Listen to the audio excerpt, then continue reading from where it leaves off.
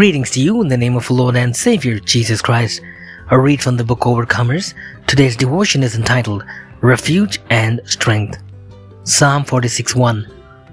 God is our refuge and strength, a very present help in trouble.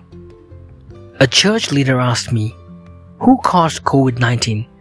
God or Satan? Is God punishing the earth for his wickedness? Or is Satan trying to destroy God's people and his plans for them?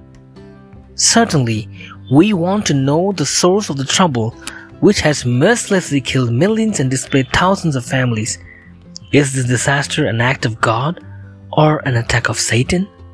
Comments are made that through the virus, the devil was trying to convert the earth into a burial ground. The reason is obvious.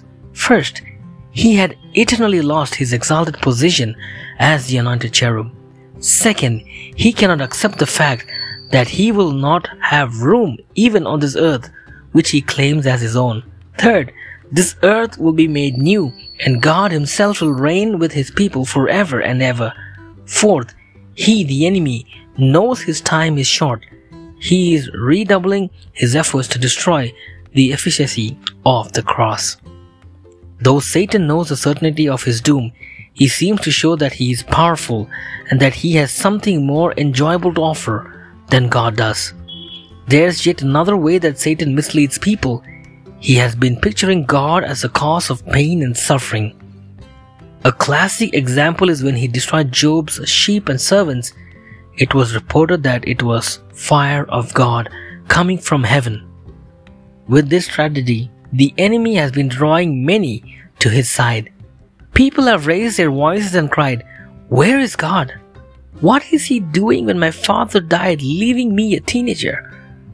Is the Bible not clear that behind all pain, Satan is? Adam and Eve left Eden painfully and suffered throughout their lives. Was it not because of Satan who led them to disobey God? People perished in Noah's flood. Wasn't Satan behind their wickedness? The good news, however, is the devil is a defeated enemy, not only in heaven, but on earth as well. He can do nothing unless he is allowed to do so. He accepted this fact before God. Have you not made a hedge around him, around his household, and around all that he has on every side? In the context of the great controversy, God does give some freedom to the enemy, but that is only to reveal his own evil character before he is annihilated.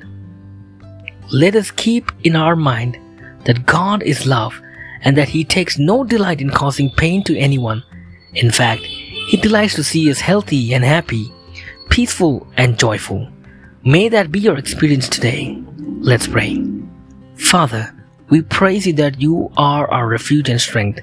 Help us never forget that you are always willing and able to help us. Amen.